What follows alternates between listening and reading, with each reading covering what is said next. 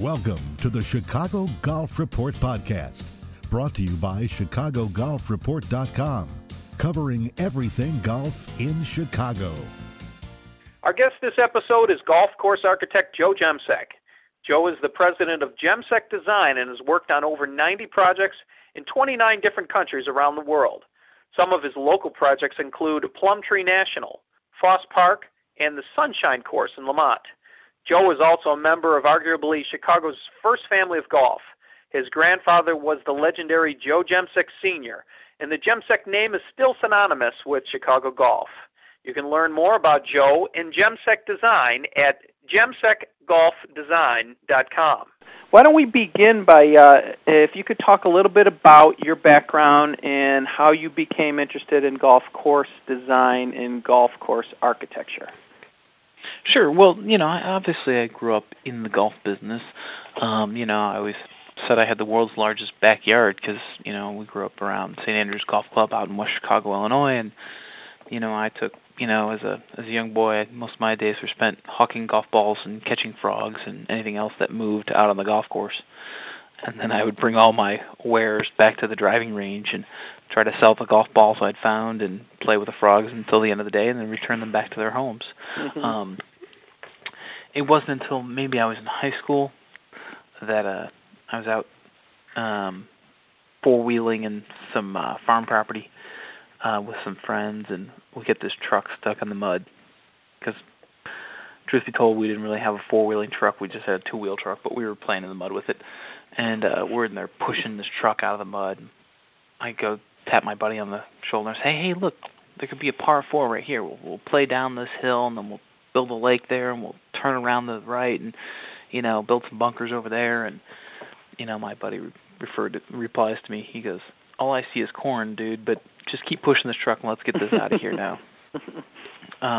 But later on, he actually pulled me aside. He goes, if you see golf courses out, in the farm fields and in the forest and things like that, then that's something you should maybe think about pursuing, because all we see is corn. Mm-hmm. So then that's sort of how it started. I started drawing. My father would give me a map of a piece of ground or a piece of dirt, and I would start drawing golf courses on it. Or, he had friends of his who were golf course designers that he would then send that stuff to, and they would make critiques, revisions, and then send it back to me. So we started sort of designing these, fantasy or, golf courses on different pieces of ground, and so that's how it kind of all started. And what gives you fulfillment then after going through the process of educating yourself and getting all this experience and working with as many different designers as you have? What now, pretty advanced in your career, what gives you fulfillment when you're working on a project? Each project is different. Some projects, you're just, you're in a really tight budget, so you're trying to create a lot of value for an owner. The goal is not top 100 tournament golf. It's just creating a nice place for people to play golf. Sometimes there's, clients that want nothing less than the world's greatest new golf course. They want you to kind of push the envelope, and, sometimes that is more difficult than, hey, let's just create a nice, playable golf course. People will enjoy. It'll be easy to maintain. Something that'll be, will last a long time. I think I get a lot of enjoyment out of just watching people play golf on the courses I've designed. My first course in outside Atlanta, Georgia, called Summer Grove, I stayed on as the assistant manager afterwards. So every day I got to get that feedback from golfers. They would come off and they would curse the 9th hole because it was too hard, but they would tell me how much they loved the 5th hole because it was easy and they could make birdies. And that sort of helped me develop my design style, so to speak, to try to create these holes that become memorable over time. People talk about them because they're hard, or they talk about them because they're easy. The holes in between sort of get lost. Mm-hmm. So taking that feedback that you had from your first course, where you stayed on as the manager and you're able to get that feedback constantly afterwards, after the design, do you take a little bit of that with you then in your future designs? I mean, is that something you kind of remind yourself of, is like, I wonder what the feedback will be here, and then adjust accordingly? I maybe don't try to think about that, but I think of the design side, absolutely. Mm-hmm. A lot of what golf course design is, we're not creating something new. A lot of times it is taking old ideas and adapting it to a new environment. You'll be standing out there in a raw piece of ground and you'll say, I remember that hole we sort of built on over there, has similar setup here. It's got the hill, it's got the lake. That was really successful. We could do something like that here, but we'll change it up because there's a tree that we want to save, or there's some different natural roles that we want to save, and this is how we'll adjust something we've done in the past to fit in here. Mm-hmm. So I think a lot of it is, using what's successful and then repeating it. Mm-hmm. But that's not to say we're just copying the same old holes. Every hole is unique and individual because of the setting, or, something you may have done on a par 4, and now you do it on a par 5 with a different strategy. So what would be some of the things that courses are looking to do? You talked about that a lot of the work that you do is kind of taking something old and kind of bringing it into where we are right now. What are kind of the projects that you work on right now consistently, and what are the goals of those projects that you're brought in to kind of achieve? I think I'm working right now with a golf course called Plumtree National up in Harvard, Illinois. Mm-hmm. And it's an old Joe Lee design, which I'm very familiar with. I worked for Joe. He was one of my first mentors. And it was a golf course that over time, sort of everything had, all the edges have been lost. The greens, the Joe Lee's greens with these elbows and corners that you could sort of hide the pin around bunkers have all sort of been rounded off and lost. So all the pins sort of become a middle pin, a middle front, middle back. But you lose these edges and these corners, these pin positions that really add a lot of interest. To the bunkers, again, all the shaping had sort of been lost. It been rounded out for either ease of maintenance or just the natural, bunker decay, we call it. As the shaping or the wiggles, the walkouts are just lost over time. Mm-hmm. So we're trying to add a little sex appeal to the golf course. And, these are small changes that people notice, but things that can happen over time. It's not something we're going to go in and shut the course down for a year and rebuild the whole golf course, but these are just small improvements that we can make over time that have a big impact. Talk a little bit about a project that you were involved with here in Lamont, actually, for the Sunshine course. That was a fun project. It was the concept was it was going to be a 3-hole turf grass research facility. It was also needed to be handicap accessible. Today they run hundreds of kids through there with special needs and beginner golf.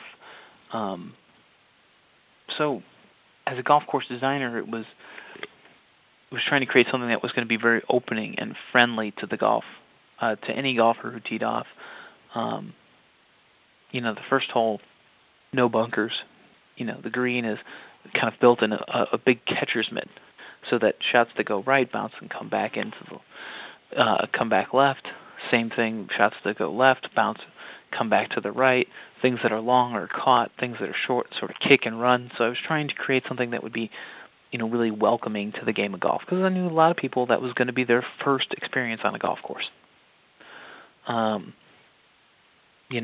Wadsworth Construction out of Plainfield, Illinois built it, and so there it was more about trying to create something that would never been done before. It's a turf grass research facility that's built in the real world, so that you really have divots out there. It's not this.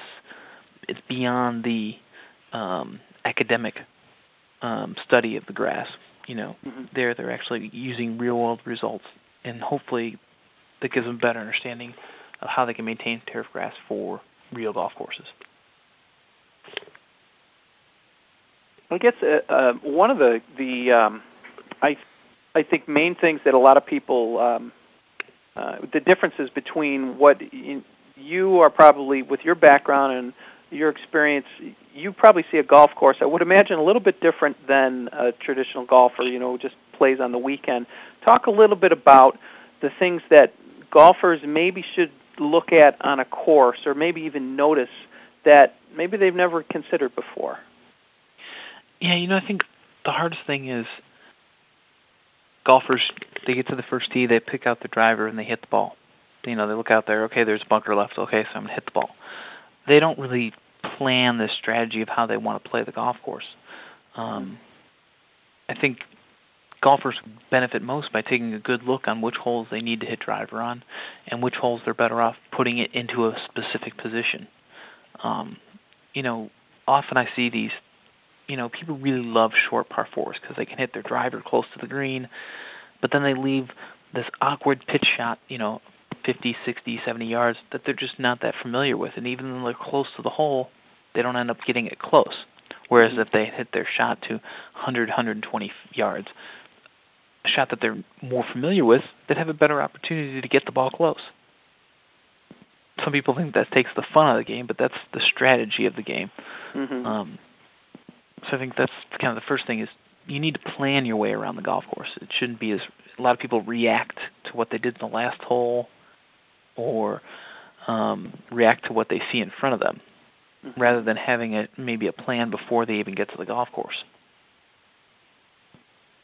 Does being a designer then and having the experiences that you've had, and especially of taking the time and working on a Joe Lee course and kind of taking it to this next level, and I'm assuming you play golf as well, right? Yeah, absolutely. I played with some success in high school. Medaled in tournaments and things like that, but never to the point where I thought I'd make a career of it. Mm-hmm. I was fortunate enough to play golf in college for 2 years. Mm-hmm.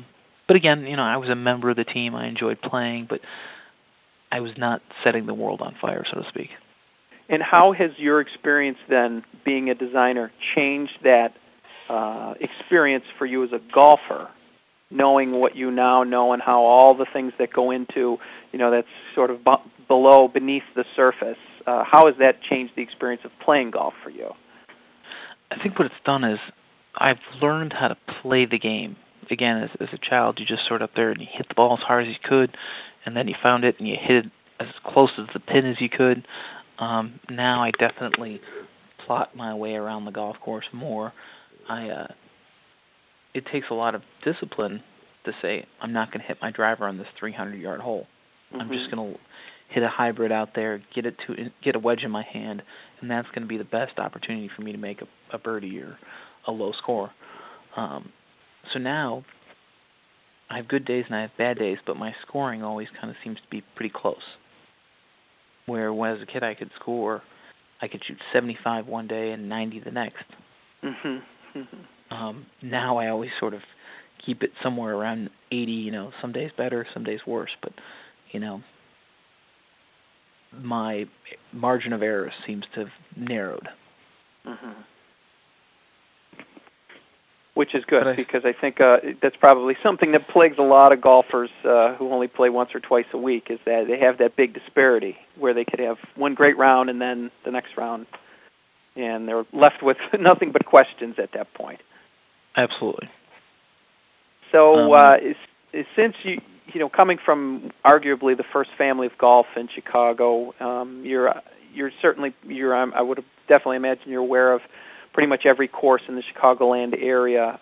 Are there any specific golf holes that kind of, and this might be a little difficult for you to kind of answer right now, but any specific golf holes that you really respect and admire outside of your own, the GemSec properties?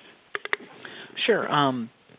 Growing up, there were elements to golf holes maybe I really enjoyed more than For instance, I played Beverly Country Club for the first time, and I was probably 22, somewhere around that, and wasn't familiar with the course, hadn't been around it, and we get to what's the 8th hole today, I believe, and it kind of had a punch bowl green, and it was the first hole I'd ever played with a real punch bowl green. Mm-hmm.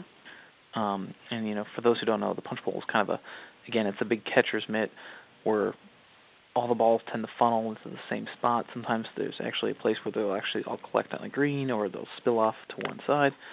And then there had been a whole back tier that had been built. So the screen has just got all this elevation and contour now, and it's 40 yards deep on, again, a 385-yard hole. It's a hole that you wouldn't look at the scorecard, wouldn't jump out at you, but I really fell in love with that green. I was really excited by that green. Playing golf holes at Kemper Lakes was maybe the first kind of in-your-face golf design, and maybe that's, where you had to hit it around the lakes, and the lakes were there the whole way long, and, you get to the back nine, there was the short par 5, I think it's 12 or 13, that, if you hit a really great drive, then you have to hit a really great 3-wood, and you had to carry it all the way over the lake, to get home in 2, but it was possible. It was, it was a 520-ish hole, if I remember correctly. And then holes, I guess iconic holes, Ruffled Feathers was probably among the first island par 3s I'd ever played. That hole, you'd seen it on TV. It was sort of a replica. That one hole definitely stood out. So, wow, that's different. It's something new. Mm-hmm. And you're referring to number 11 at Ruffled Feathers. That's correct, yeah. Mm-hmm. Courses I really enjoyed playing when I grew up, golf courses like the Burn down in Norway, Illinois, which was, guy had gone out and built himself his own golf course, and had just such a great piece of ground that the golf holes were really exciting without 10 bunkers on the holes. It was just the way they fell and rolled over the ground, and you tee off on these high bluffs into the valleys, and those were always holes that I was always very excited about. Talk a little bit about how you look at it as being a younger golf course architect and designer. How do you look at it when you have societies and almost to the point where golf course architects that are kind of gone and deceased have now become heroes and rock stars? And you talk about somebody like Donald Ross, who has his own society and has people who literally really devote a lot of their time to playing his courses and kind of trying to emulate that feeling they get. How does that make you feel as a emerging designer and kind of what you want to accomplish in your field? I'd like to. One thing I can say, having worked for a lot of golf course architects, is that most of us are egomaniacs. I mean, we are. It's when people are on site, it's it's the artist in us plus the engineer. It's got to be this way, and this bunker moves 3 feet, it changes everything. When maybe it really does, and I'm not sure. So, guys really, I think they tend to gravitate towards what people that help their own game. Good players like to play Donald Ross golf courses because you have to be a good player to play a Donald Ross golf course. I'm sure some of it's the snob appeal of, playing a Tillinghast golf course because most of those are all private, or, Seth Rayner, C.B. McDonald. I mean, those probably have the greatest sense of risk-reward design, that most people can play. I shouldn't say that most people can play, but those golf courses probably have the greatest sense of risk-reward. I like to think someday maybe there'll be a cult following of people who want to play Jumsek-designed golf courses. For now, I'm happy that I meet somebody and they say, hey, I played your golf course here and I really enjoyed that 4th hole. That was a great hole. I think that's enough for me right now. When you mentioned about the kind of the conundrum you have as being an artist and yet sort of a designer and engineer, how do you balance that? Because if you think about when you talk about an artist, say musicians and rock stars, that's always that big push-pull. They don't want to sacrifice their artistic integrity and their vision. But for you, it's very important because you have a master in terms of who you're designing the course for, the owners, and yet you also have to balance the engineering component in that. But then, like you said, to satisfy your ego and your vision of what it is, that's got to be a big pulling point. So how do you kind of balance all of those different features? I think you sort of pick your battles. Most designers, members, when you give them a drawing, they immediately gravitate to the holes with water, and they say that one's too hard or that's too easy. But ultimately, they really don't know what they're looking at on the two-dimensional side. So when you get out in the field, you can draw whatever you like on paper. But when you get out in the field, everything changes, and it's how it fits your eye. So there it's, again, setting up something that you like and then making all the engineering and design portion work backwards.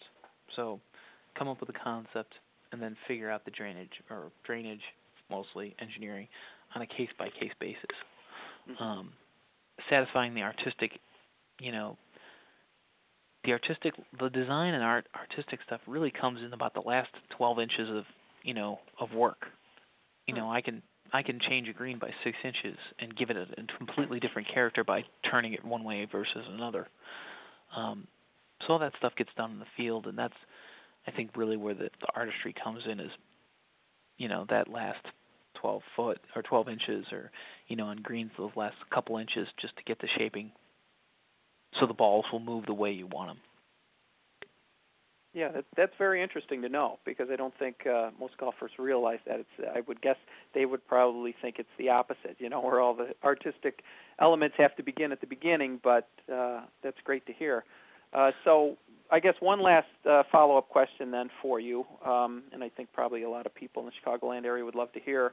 Kind of, can you give us a one kind of story or history around your family and kind of what it was like to grow up, with having so many people who've had, a family that's made such a big impact on Chicago golf with all the different courses and the hospitality and kind of setting the stage for public golf probably in the United States. Can you give us kind of a story or a feeling of what it was like to grow up, having that kind of reach and impact on golfers in basically throughout the country? It's funny. As I travel around the country and I meet people, ultimately, when I introduce myself, they hear the last name and I get this look like there's a recognition. You can see that the mouse is spinning and the wheels are moving, and they're trying to figure out how they know the name. So all over the country, they've heard the name. I can specifically recall I was working with Pete Dye on a project with Jack Nicklaus, and so I'm in the design office with Nicklaus in West Palm Beach, Florida, or North Palm Beach, Florida, and I introduced myself to Jack Nicklaus, and he's staring at me, and he asks if we'd met before. And I said, we did, but I was 12 years old at the 1990 U.S. Open, or 92 U.S. Open, or whatever U.S. Open was at Medina. Mm-hmm. And he realized then my grandfather, and he sort of connected all the dots. So that's always kind of a little humbling. I'm proud to be from the family that has this great reputation that, even if I don't get the job as the golf course design side, at least they enjoy meeting me and they want to hear the stories. And, there's a pretty good legacy to come into. In the golf course design field, at least, I'm not a major champion winner like a lot of the guys I compete against, and I don't have a ton of product out there, but there is a little bit of name recognition, which is always nice. As far as stories growing up, just taking family vacations, my father can't walk through the airport without running into a half a dozen people he knows. you know, and now I see my sister the same way. You know, she's walking through the airports. They're all, oh, Catherine, nice to see you. Oh, Frank, great to see you. So it's good to be a part of that. And, you know, maybe the first time I ever got asked for an autograph, I was playing in a Pro-Am at the Western Open. Mm-hmm. And, you know, I was playing with Peter Jacobson or someone, you know, and they, Peter, can we get your autograph? Joe, can we have your autograph? And, you know, why would you want my autograph? You know, I'm excited, you know, to sign autographs and do things like that, and not really mm-hmm. understand why, but not, you know, wonder if they understood who I was. mm-hmm. So then, I'm sorry. Go ahead. No, and so then, you know, playing in those Pro-Ams was pretty fun. Maybe a good story was one year I was able to play with the defending champion who happened to be Tiger Woods. So it's 97, 98. It's in the height of Tiger Mania, all the rest of that. Mm-hmm. And we're playing the Dub Strike course. We get to the 9th hole, which is a fairly long par 5. Mm-hmm. But, you know, they've got the regular tees pushed really far up. So I hit my drive all the way to the cart path that crosses the fairway. So I have about 240 yards or something like that to the hole. You know, there's 2,000 or 3,000 people around watching, and you know, it's probably a shot that's a little bit beyond my 3-wood comfortability. So I pull out an iron. I'm just going to lay it out there, you know, to about 50 yards because I'm pretty good at that shot.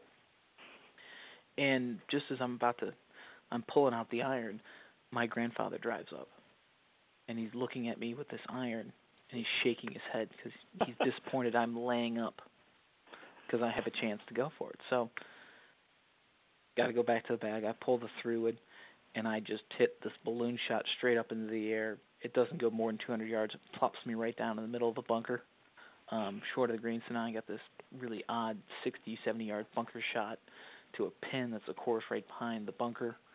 You know, so now I'm just utterly embarrassed. And by then my grandfather's gone. He doesn't want to see it. So I get to the bunker shot, and I hit this amazing bunker shot to about 6 feet. Everyone's clapping and yelling, and I go up and I miss the putt anyway, so it doesn't matter. But, you know, just everyone remembers me hitting that good bunker shot. They don't know how I got there or why I was in the bunker, but, mm-hmm. you know, that was a shot where if my grandfather hadn't showed up, I probably would lay up and probably would have just made par, and it wouldn't have been that interesting. But, you know, feeling like I had to go for it and trying something that I wasn't comfortable with and having a good result was maybe a good analogy to what it is life's like. That's a great point. And they have that memory of your grandfather there shaking his head and knowing that, okay, you know, I really have to make a run at that. That's a terrific story. This has been the Chicago Golf Report podcast. Visit ChicagoGolfReport.com right now for exclusive discount offers, Chicago golf news, and in-depth event listings.